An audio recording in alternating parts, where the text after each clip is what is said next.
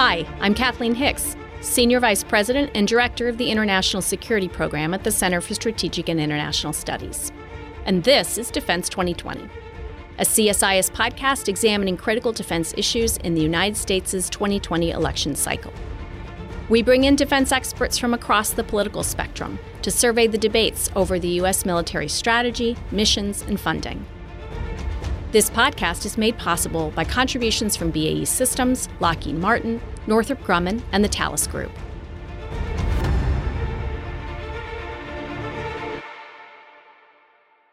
In this episode of Defense 2020, I'll be speaking with three experts to demystify the U.S. defense budget. My colleague Todd Harrison, Director of Defense Budget Analysis and Director of the Aerospace Security Project at CSIS. Bill Hartung, Director of the Arms and Security Project at the Center for International Policy, and Mackenzie Eglin, Resident Fellow at the American Enterprise Institute. Thanks for joining us today for this conversation about the defense budget. I promise it will be scintillating despite that topic perhaps turning off the average listener, but we're going to start first with our own Todd Harrison here at CSIS to tell us a little bit about what is actually in the U.S. defense budget. What does it actually pay for and cover, and maybe some about what is not inside it? Sure. The first thing is to kind of scope what we mean when we say defense budget. Typically, what people talk about nowadays is the national defense budget. For budget geeks, it's the 050 budget function.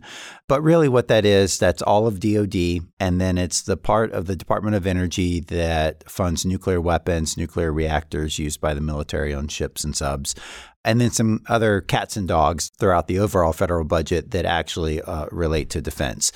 So what it does not include are things like Homeland Security, the Coast Guard, those types of things are not included in it. Also, it does not include the veterans budget for veterans benefits and services. That is not part of what we talk about when we talk about the national defense budget.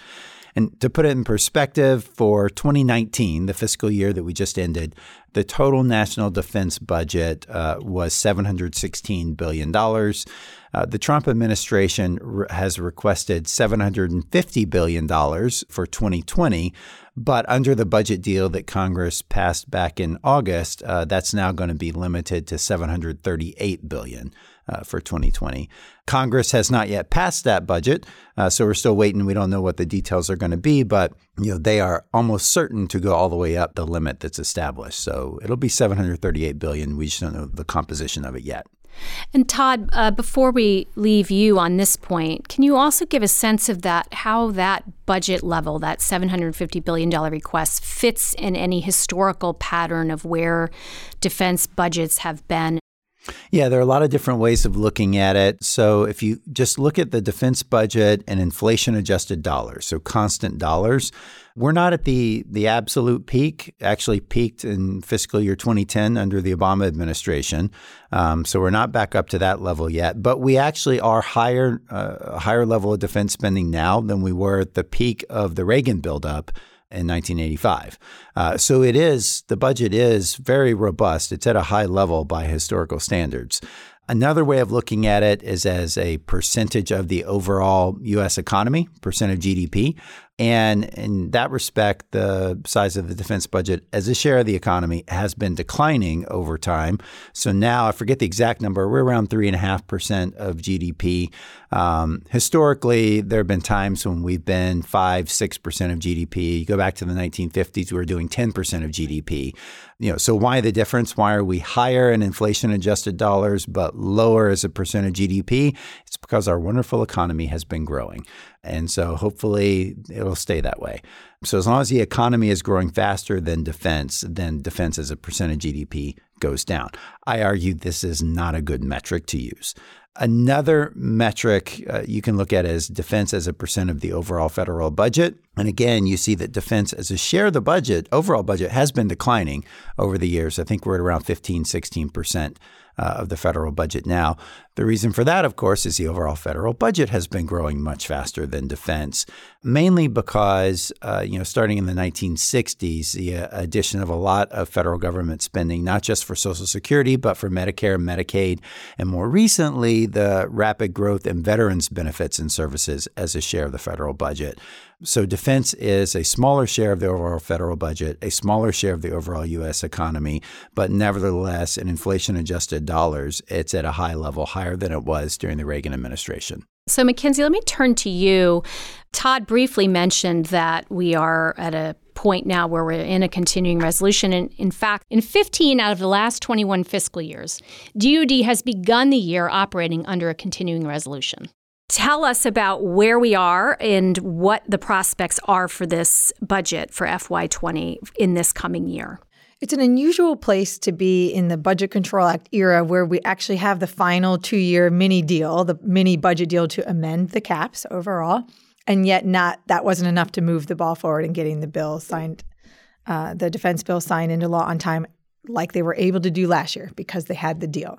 And what's the big difference? The big difference is anger and outrage on both sides of the aisle over the president's declaration of an emergency at the southern border and his pilfering of military construction funds in particular. He took less money from other places in the federal budget, but a vast majority comes out of the defense budget and out of MILCON, military construction specifically, of which Assistant Secretary Niemeyer has testified there's $116 billion deferred maintenance backlog. These are things you can see and touch and unfortunately smell.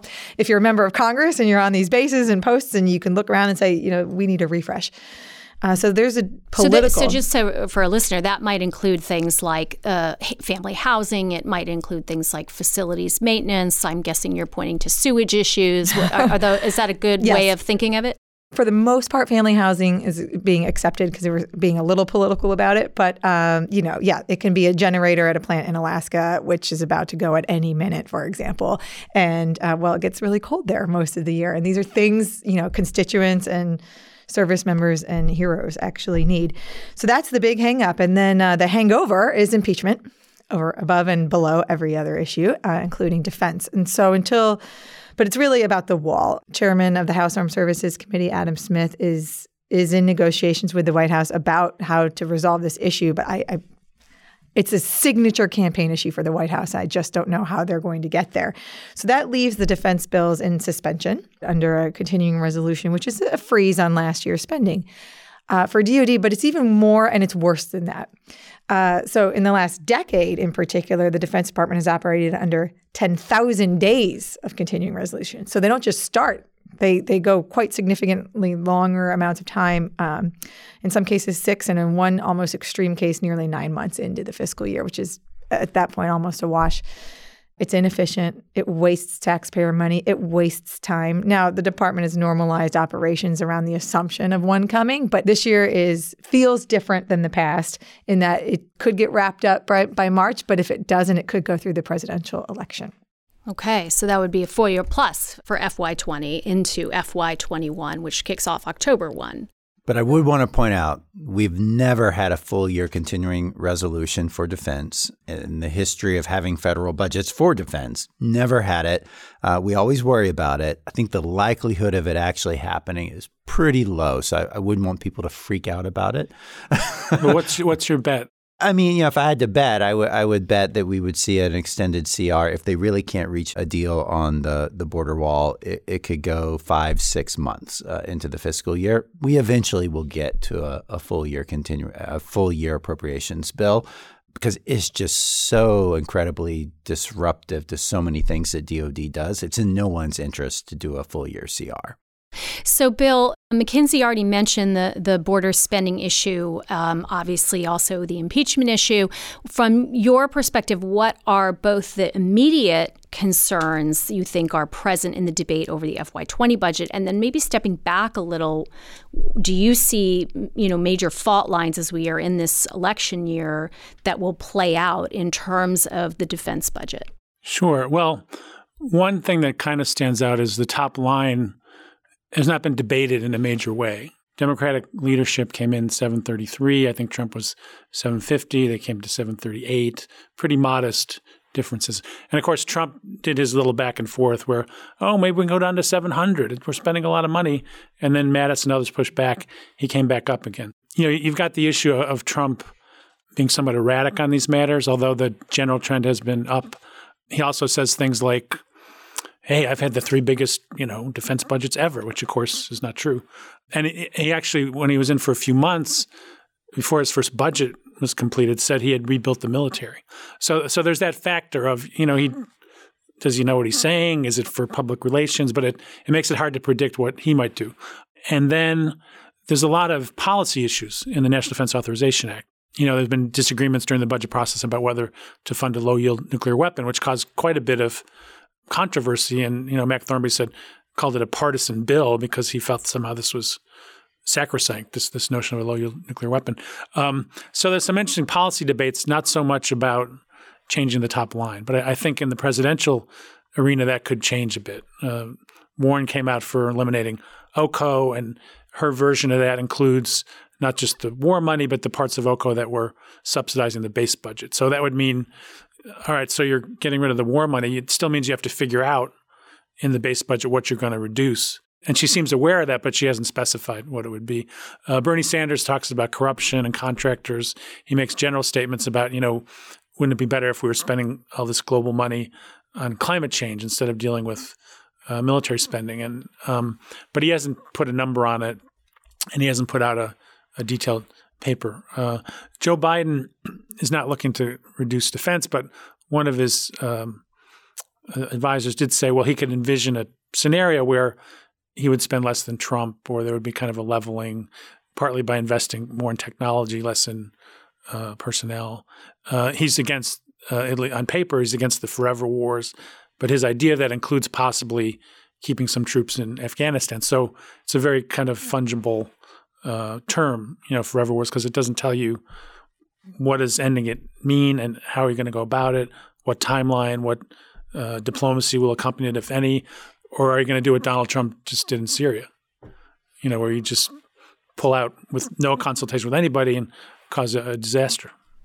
Any other big issues that aren't already on the table that anyone thinks are going to become divisive around the defense budget? I mean, one of the things that's looming, and they're not going to handle it this year, but one of the things that's looming is cuts to legacy force structure. That for the department to actually move out on this strategy and to, fund the capabilities and new technologies, but also the new forces that they're going to need in the future, they're not going to be able to do that in any kind of budget-constrained environment.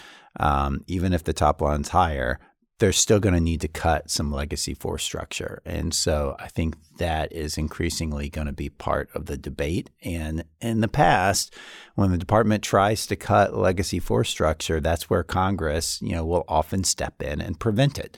Because there are a lot of constituents that have vested interest in that legacy force structure. And so I think that's becoming more and more of an issue. Mackenzie, one of our last speakers on this podcast series, Mark Cancian here at CSIS, used this great phrase saying that he thinks that the deficit hawks have been hunted to extinction in the Republican Party. Do you think that's a fair characterization of where the debate on defense budget is today up on Capitol Hill with the Republicans? The debt and the annual deficits aren't an issue until they are. And I think it's a cyclical process. So it comes in and it goes. I don't think it ever goes away permanently. I recall testifying before the late Senator John McCain, and the Senate had just passed the president's proposed tax bill, not cut, because I think mine went up. But the tax bill had just passed, and all the Democrats on the committee were asking our questions about the National Defense Strategy, lamenting this bill and talking about the debt. So actually, it's it depends on who's in the White House, and it's a good, convenient talking point for the party of opposition, regardless of which party that is. Now, is there another Tea Party wave ahead for the GOP? No, I don't actually. I agree. I don't see that unless there's some external forcing function that gets Washington scared. And I don't know what that would be. The markets seem fine, and I just don't see it yet on the horizon. But I mean, also, if you look historically, Republicans tend to become more fiscally conservative when a Democrat's in the White House. That's what I'm saying. Yeah, totally. And vice versa. So if we see the White House change control and in the next election, then I would expect the Tea Party folks to come back out of the woodwork in the Republican Party. And I mean, there's at least one fiscal conservative that's still alive and well, even though he's not necessarily being listened to. It's Mick Mulvaney. And he's right there at the president's ear. And, he is deep down in his bones a fiscal conservative who wants to reduce the size of government, including defense, and that is ever present. Well, I think one thing that may be of concern over the next, say, 5 years is at this level of deficits, the interest on the debt is going to become a larger share of the total budget, maybe rivaling defense. And so that is a constraint, even if it doesn't affect the larger economy. So there is this looming crisis I think all of you are talking about balancing expenditure and revenue. And we don't really have a solution on the horizon. I doubt it's going to happen in an election year, but maybe if you can each look ahead, cast yourselves ahead a year, the election turns out, whatever it turns out, what are the prospects for getting to any kind of consensus around managing our way through the bigger budget challenges that defense has to sit within? Well, it'll be a new environment without the caps and the BCA. I don't know if that's going to be helpful or hurtful. The BCA, Budget Control Act, the Democrats would support somewhat larger defense spending in order to get the caps on domestic spending lifted. So if that's out of the picture, maybe it's more of a free-for-all. It's hard to say. And of course, you've got the issue of embedded interests in legacy systems because of jobs, and that will be present. And so if somebody's coming in saying, I'm going to cut those systems, that'll be a fight that may not break down on party lines. It may be based on where you sit, where you live. So I think it's hard to say. And as has been pointed out, I think on other issues of this podcast, these things don't happen overnight. Even if you want to start to cut, it takes a while for the savings to kick in. So, in addition to that, we have on the table in this cycle, these pretty major investment ideas, particularly coming from some of the Democratic candidates, but also the president, in theory, has an infrastructure approach that he'd like to pursue at some point. So this issue of where the revenue is going to come from, I'm just wondering if actually it will come a little more to the head than it has, and I don't know if that makes it more likely that we can come to a resolution, but I'm thinking the year one would do that in general would be following a presidential election. That's when you have the most momentum. So prospects? Yeah, I mean, I don't know. I guess I'm a little pessimistic because you look back and the congressional budget process has really been dysfunctional for more than a decade. I mean, certainly since 2011, it's been just a really dysfunctional process in Congress.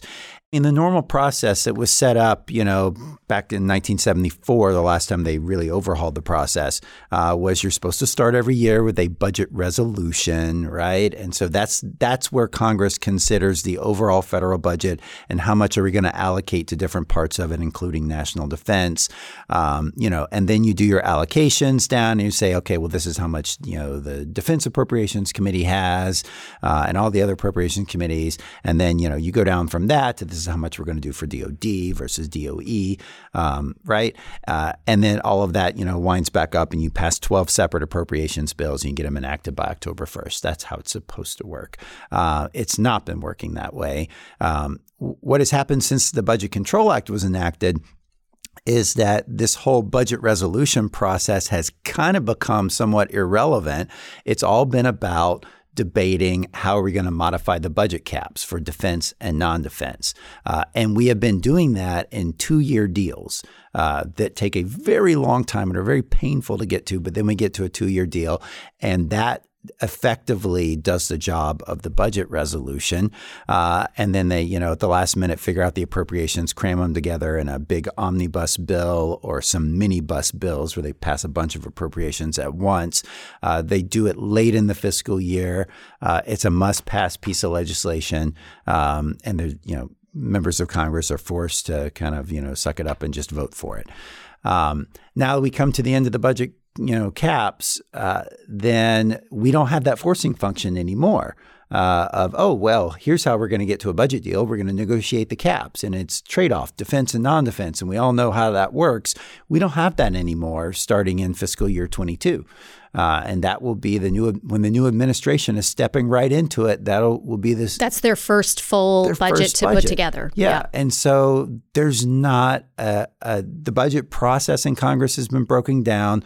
There's not a natural framework like the Budget Control Act, budget caps to start a negotiation. So I think there's a lot of uncertainty on how that's going to work. Mackenzie, can you depress us a little less? Right. So let me list some of the things I think you were referencing, Kath, in the appetite for new spending. And I do think it's all, on both sides. It's just slightly less on the Republican side. Medicare for all, Green New Deal, universal pre-K, student debt forgiveness / relief. These are some election themes, right, of new spending ideas, many of which I'm sure are would be considered mandatory spending, as in automatically funded by Congress, as opposed to being debated on the floor and voted on through the appropriations bills. And of course, those new spending ideas, which are significant, come on the heels of a major new entitlement under President Obama, Obamacare, and under President Bush, Medicare Part D, after his effort to reform Social Security failed so spectacularly he decided to add a brand new unfunded permanent entitlement. But if you look at if we go back in time to the Budget Control Act 2011 timeframe, President Obama was dealing with a powerful Tea Party at the time. And we have some precedent here to thinking about your question. The largest bill payer overall in the Budget Control Act reductions was the Defense Department. So I think, and members on the GOP are going, if that were to be proposed, something like that again, and I suspect it will be actually, BCA by another name. Defense will look very similar to exactly how the last one was. Defense takes a disproportionate hit, partly because of the last 3 years of increases in defense. And Bill, just to close this topic out, do you think under any new deal that could be struck, do you anticipate that Democrats will continue to want the dollar for dollar cap approach on domestic spending and defense? Because it does seem like that's given them leverage on issues that they wanted to advance. I think that's a good question. I mean, under Trump, it was a different calculation because he came in with these big proposed cuts in diplomacy and domestic spending. And then the Democrats had to try to put the money back. Now, if you have a Democratic president who's not going to do that, then Congress might have a different terrain to work on.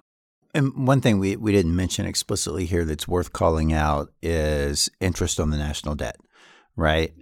And that's ever present. It's growing, and it in no small part depends on the rate at which we can continue to borrow money.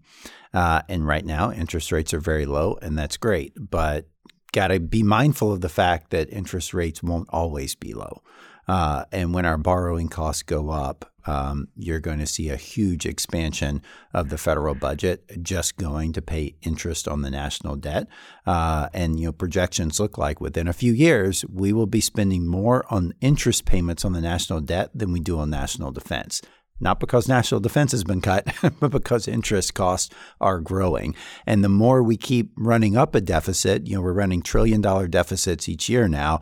The more we keep doing that, the more we are putting this, out there in the future that we're going to be spending more and more every year on interest. And, I like to remind people, interest doesn't buy you anything except time.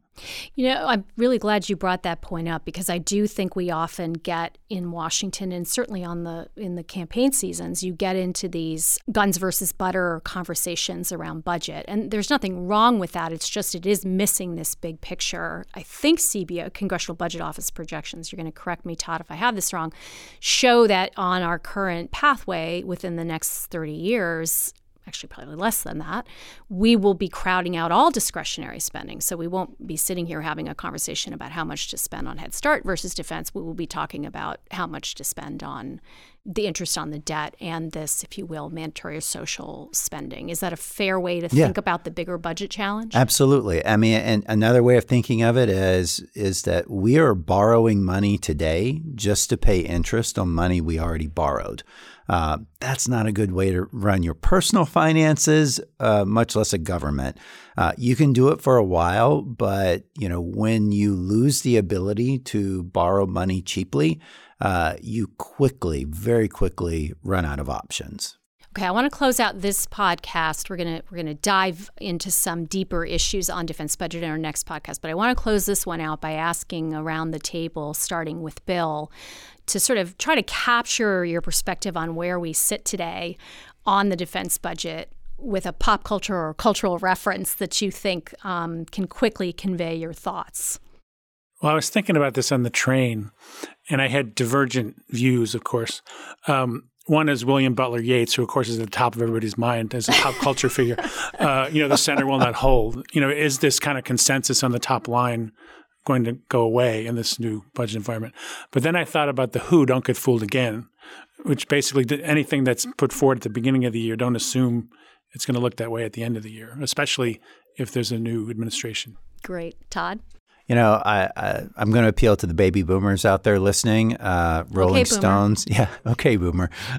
You can't always get what you want. And often we forget this, that, the president proposes a budget, but Congress ultimately enacts it. And the things that we often know we should do, or the things that the military wants to do in the budget, you're not always going to be able to get it. And I think it's important for folks to remember that the Joint Chiefs can get up there and pound the table and say they need 3 to 5% real growth every year in the defense budget. Reality is you can't always get that. I think the answer also lies in the lyrics of the same song, that if you try sometime, you just might find you can get what you need. So it's not always about getting everything you want. Sometimes you got to get serious about what do we really need. Great. And Mackenzie, you get the last word. So many choices, from Arrested Development to Alice in Adventures in Wonderland, but I settled on The Big Short, which of course was the movie that it was actually, a real world event, but the movie based on, the subprime housing market lending and the credit default swaps that basically sent the economy into a tailspin and recession, 2008. So I'm not saying that that's what's coming, but I'm saying the reckoning over your question over all of these issues under basically the federal government's priorities and where we're putting dollars, and including dollars we don't have and spend anyway, will be particularly acute this coming election. Great. Well, Mackenzie Uglin, Todd Harrison, Bill Hartung, thanks so much for joining me today. On behalf of CSIS, I'd like to thank our sponsors, BAE Systems, Lockheed Martin, Northrop Grumman, and the Thales Group for contributing to Defense 2020. If you enjoyed this podcast, check out some of our other CSIS podcasts, including Smart Women, Smart Power, The Truth of the Matter, The Asia Chessboard, and more. You can listen to them all on major streaming platforms like iTunes and Spotify. Visit csis.org/podcasts to see our full catalog. And for all of CSIS's defense-related content, visit defense360.csis.org.